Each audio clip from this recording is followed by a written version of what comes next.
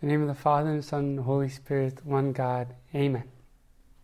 So we're finally at the month of Kiak.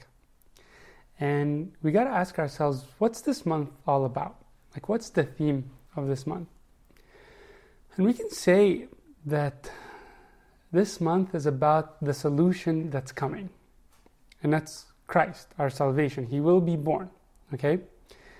So, when I say the solution is coming, that Christ's birth is coming, that obviously implies that there's a problem that he's coming to fix, okay? So what's that problem? What's he the solution to? We know that humanity fell, and obviously that has a lot of implications, like how our nature is corrupted, but in essence we can say that the sin that came from disobeying God's commandments caused a barrier between humanity and God. Because of our corrupted nature, because of this wall that was separating humanity from God, in a sense, that sin alienated humanity from God. So, Christ coming into our world, his birth, is to break down that barrier, to break down that wall, to reconcile us with himself and to reconcile us with God.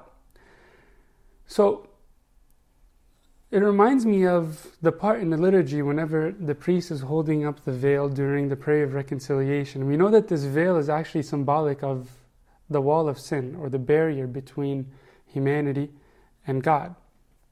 And if you notice that the priest separates this veil, or he drops the veil, like in a sense it's broken, when he says, "In Christ Jesus our Lord."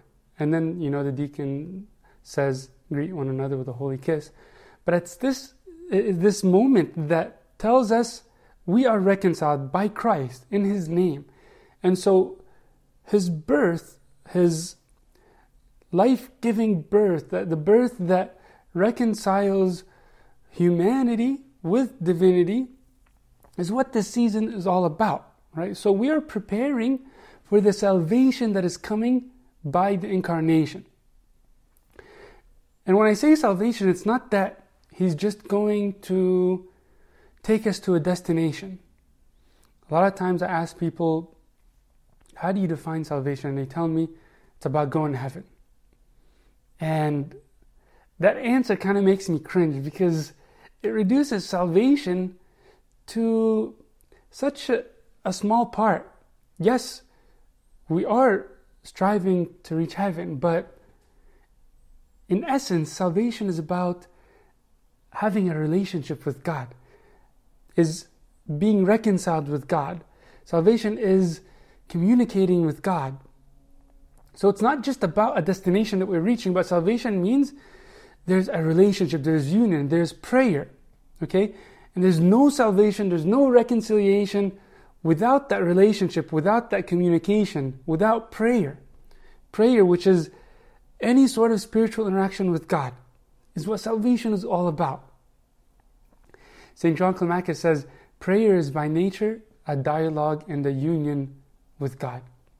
Its effect is to hold the world together. It achieves a reconciliation with God. So I want to take this month of Kiak to do something a little bit different. Okay, typically I would just meditate on each specific gospel passage for the sermon, but I want to meditate on the theme of Kiak as a whole. Okay, and I want to meditate on this concept of salvation that comes to us through this reconciliatory work of Christ's birth. And that reconciliation that allows us to have a relationship with him, that allows us to experience him, to pray and to communicate with him. All right? So in a sense, you could say it's like a 4-part series on what it means to prepare for the birth of Christ and to prepare for that relationship, to have a deeper life of communication and a deeper life of prayer with God. All right? So, again, salvation is a relationship. It's union with God. And that means communicating with Him. There's no such thing as experiencing salvation without communicating with God, without interacting with Him. We say, Emmanuel, God is with us. And we know that the one to be born is called Emmanuel. But we got to wonder whether He's really with us. Think about a couple that goes out on a date. And I see this a lot, and it really irritates me. But I'll see some couples that are out together, and they're just stuck on their phone the whole time. They're not even attentive to one another. And you can say they're together, but are they really with each other? That's the real question. We got to ask ourselves that same question. Sure, God is present. Like Pope Shenouda's famous words, Rabbina Mawgood. He is present. We know that. But am I experiencing His presence? Am I really with Him? St. Isaac the Syrian says, the greatest form of prayer is to stand silently in awe before God. It tells us it's not just about mere words, but about standing in His presence. Not literally standing, although it's important for us to have reverence and to stand before God, but to simply be in His presence. For our spirit, our soul, to stand before God even in silence. And that's the highest form of prayer. So, God's presence is what salvation is all about. Again, it's not a destination. It's a relationship. So in as much as we communicate with God and cultivate that relationship, we experience the joy of salvation. So this relationship, which is essentially all about prayer, is the meaning of salvation. But we really have to experience God. We can't say we're experiencing salvation and we have a life of prayer if we just randomly think of God, when we wake up once in the morning before we sleep, another time at night, and then say we're really experiencing Him. I love the example of just taking a friend to one of your favorite movies. And you're going to a movie theater and you love this movie. For me, it would be Gladiator. I love Gladiator, and if I want to show Gladiator to one of my friends, take him with me to the theater, and we're going to sit down and watch the movie together so you can really experience how cool this movie is. And if I see my friend is texting, or he's thinking about what he's going to eat later, even though I wouldn't really know what he's thinking about. But let's say he's just distracted, okay? Whether mentally, with thoughts that I'm not aware of, or he's playing with his phone, or he's just playing a game, whatever. If he walks out of the theater and he tells me that he didn't really care about the movie and he didn't think it was a good movie, I would not be happy with that. Because obviously he didn't really experience it. He didn't give it a shot. Right? He didn't sit there and really pay attention to the movie. So we got to experience God. We got to pay attention to His presence. We know that He is really with us, and that's what Emmanuel means. A lot of times we think of prayer as just like a checklist. Okay? And nothing is worse than reducing prayer to just a monotonous sort of robotic movement. Father Ian Matthew says, beyond praise, petition, or begging for pardon, the impulse in prayer is towards presence, being with the person. This must be so, otherwise we would be cheated of our Christian inheritance. The Son of God, who elected to be with us, has opened new possibilities in prayer. In the Gospels, people ask Jesus for things and praise His ministry, but the deeper movement is expressed by the attitude of sinners, whose concern is to sit with Him. The Apostles' primary call is to be with Him. The fruit of the resurrection, abide in my love, remain, stay with, be with.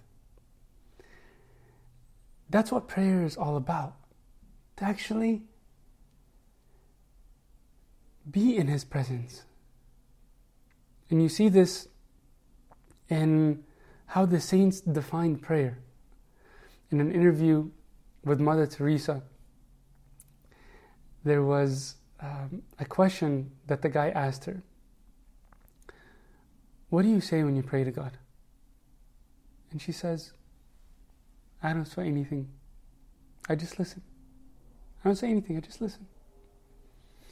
And so the guy asked her, well, what does God say to you? And she said, He doesn't say anything either. He just listens. To her, that's what prayer is all about. To be present with God, listening to one another. Not reducing prayer to just a bunch of gibberish. A lot of times we're just saying words just to say words. And obviously words are important. We need to put our prayer into words, but that's not what it's all about. It's about being present with God. This is what we're created for. We're created to interact with Him. And that's what the birth of Christ is all about. For Christ to come and to restore that which was lost, which was the purpose of our life. To be in communion with God, to have a relationship, to communicate with Him. Father Matthew the Poor says, it seems as if we're created for prayer. Prayer is the only bond that links us to God. It stands before our hearts as the eternal life, which is our hope. Prayer is the condition in which we discover our own divine image, on which the stamp of the Holy Trinity is impressed. And later on he says, without prayer, man loses the meaning of his existence and the purpose of his creation. Prayer is our essence. Interacting with God is the reason we're created. I love the quote by St. Augustine. He says, You have made us for yourself, O Lord, and our hearts are restless until they rest in you. And we know that's the truth. Like so often we're restless, we're filled with anxieties, and until we disconnect from all the chaos in our life and just sit in the presence of God, even to detach from the hassles of service and ministry, like how Martha was just distracted with so much, to be like Mary, to sit at His feet. That's what God desires for us. In Isaiah 1:18, He says, Come, let us reason, says the Lord. Come, let's dialogue, let's talk. Let's discuss things, let's reason.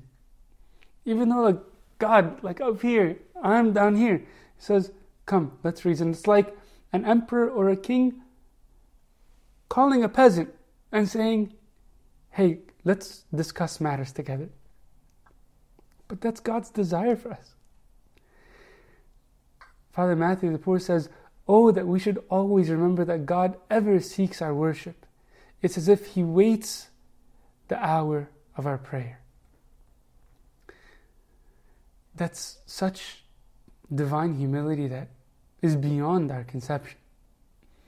That God condescends to our level to say, I want to hear your voice. In Isaiah 65:2, He says, I spread out my hands all day long. And like that's the permanent posture that the hands of our Lord is fixed on. It's just that wide open spread of His arms ready to embrace us. I spread out my hands all day long, waiting for us to run to Him.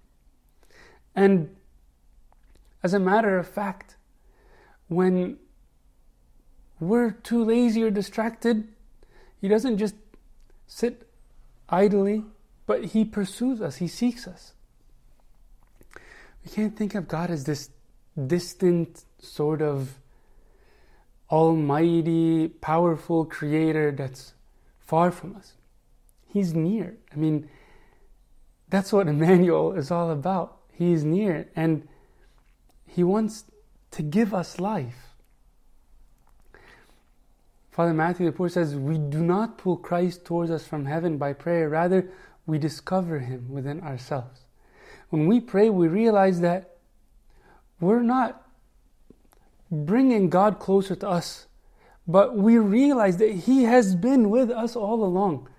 We realize that we're reviving this dormant quality, this dormant part in our life that's awaiting this profound activity of conversing with God. Nothing is more important than prayer. St. Gregory Nazianzus says, it's more important to remember God than it is to breathe. It's more important to remember God than it is to breathe. Like, without our connection with God, we're dead. Bishop Ignatius Bryanchaninov, he says, God doesn't need our prayers. He knows what we need even before we ask. He's the all-merciful, and He pours His abundant bounties even on those who do not ask Him. It's for us that prayer is indispensable. It appropriates man to God. I hope we're all convinced of this need. And unfortunately, it's a little idle when we don't realize that hunger and the thirst for God, when we haven't been praying. But without God, we are dead. Without prayer, we have no relationship with Him. It's prayer that gives our life meaning, that interaction with God, being in His presence, communicating with Him. Father Matthew the Poor says prayer is the most powerful, effective spiritual work and has its own spontaneous reward without the evidence of feelings. Prayer could not have an end or an aim higher than itself. I'm going to repeat that again. Prayer cannot have an aim or an end higher than itself. It is the highest aim of the highest work. A lot of times we think that prayer is like a tool or a path to the goal. But prayer itself is the goal. There is nothing greater than to just be in prayer, to be in God's presence. There was a question that St. Isaac's disciples asked him. They said, what's the apex of all the labors of asceticism which a man recognizes on reaching there as the summit of his course? Like, what is the top of the top? And when you reach this, you realize that you're at the apex. You're at the top. This is what he said. When he's deemed worthy of constant prayer, when he has reached this, he has touched the end of all virtues and has become an abode of the Holy Spirit.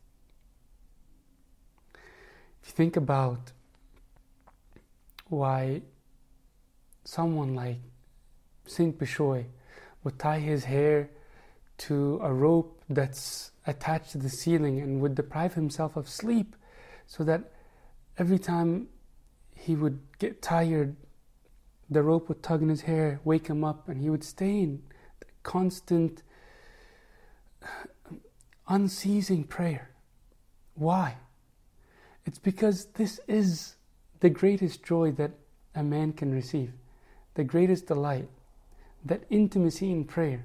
That's why the scripture says, taste and see that the Lord is good. Once you taste the presence of God, you see that He is good. You see that there is nothing better. You'll want to do what Saint Bishoy did. How many times do we wait for the benefit of prayer to come after we go and talk to God? And we think that the joy or the benefit is gonna come after we pray. Let's pray so that we can get this and this and this. Let's go to God so that He can give us this after we pray. Not knowing that the time of prayer is itself the reward. Communicating with God is the benefit. Henry Nouwen says, the truly good news is that God is not a distant God, a God to be feared and avoided, a God of revenge, but a God who is moved by our pains and participates in the fullness of the human struggle. God is a compassionate God. This means, first of all, that God is a God who has chosen to be God with us. As soon as we call God God with us, we enter into a new relationship of intimacy with Him. By calling God Emmanuel, we recognize God's commitment to live in solidarity with us, to share our joys and pains, to defend and protect us, and to suffer all of life with us. The God with us is a close God, a God whom we call our refuge, our stronghold, our wisdom, and even more intimately, our helper, our shepherd, our love.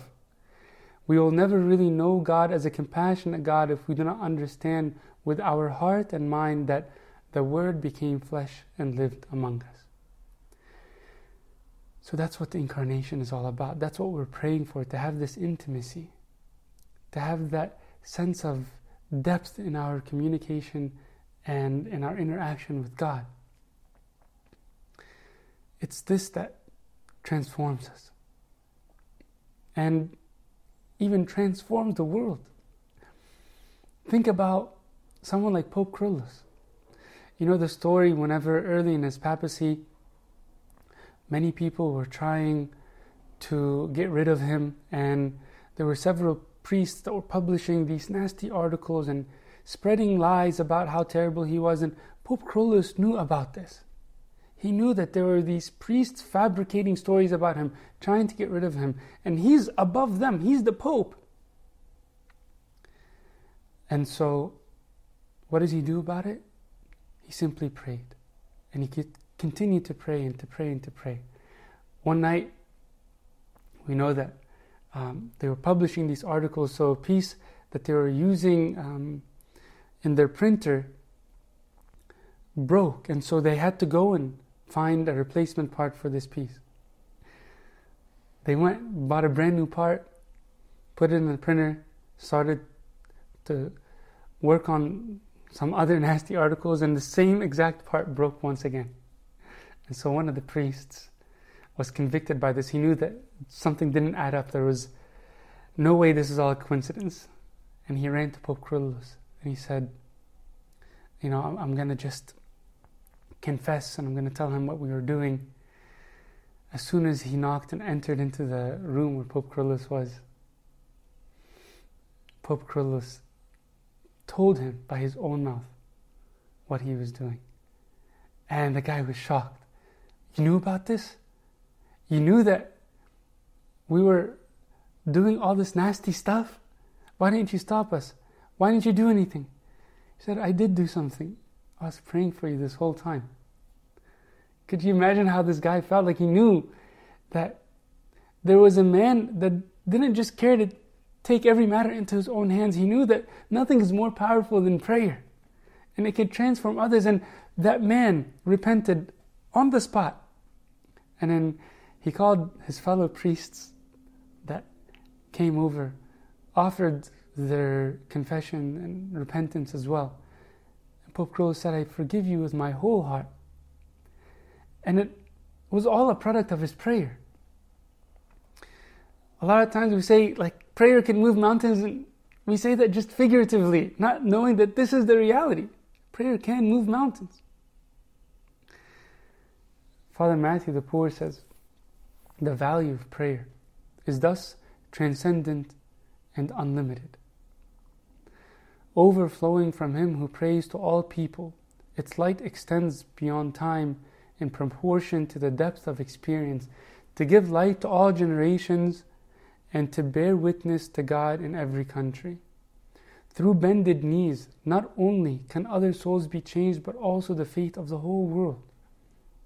We know how the Muqattam mountain was moved by prayer. A mountain was moved by prayer, and we can move the mountains of our sins, all of those habits that we're trying to break and we just can't. They can move by prayer. And even if, like, the people we're praying for, the situations we're praying for aren't automatically transformed because maybe by God's wisdom He sees a better route, or He's just waiting for a better time, we know that we ourselves are transformed by prayer. Think about Moses when he was in the presence of God on the mountain. He came down from the mountain, his face was glowing, and they couldn't even bear to look at him. They said, you got to cover up, man. Like, we know that You must have been in the presence of God. You look like you're transformed, you're glowing, you're so bright that we can't even look upon your face. I know I'm tight on time, so I'll just leave you with this last little example. St. Isaac the Syrian was certain in his salvation. And he was asked, if you know that God will save you, you're certain that God is love, you're certain that God has unconditional mercy and He will save you and He will give you eternal life. Why are you dedicating your life to so much work, to prostrations, to readings, to prayer, to pray and read so much that we know before the end of his life, St. Isaac the Syrian was blind. That's the extent that his eyes were dedicated to reading the scriptures, to listening to God's words, by digging into his words in the Bible, to stand in prayer and to offer vigils on countless days. Why do all of that when you're confident in God's love and you know that He's going to save you? And his answer was simple. He said, to experience God here and now. This is what salvation is all about.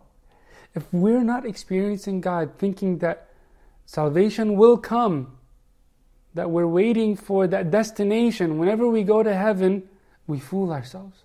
That's why Christ said the kingdom of heaven is within you. And when you look deep inside and see the presence of God and communicate with Him, you experience the joy of salvation. You experience that intimacy. Everything that we said about how Christ will ultimately give us the salvation that we've been waiting for, the salvation that Adam and Eve failed to achieve, is only possible through the incarnation. It's the incarnation that reconciles us to have that fellowship, to have that relationship with God, and to communicate with Him. And I pray, I truly, truly pray that we taste and see that the Lord is good. And we pray constantly with discipline and to offer our life to God as a sweet savor of incense. Unto Him is due all glory forever and ever. Amen.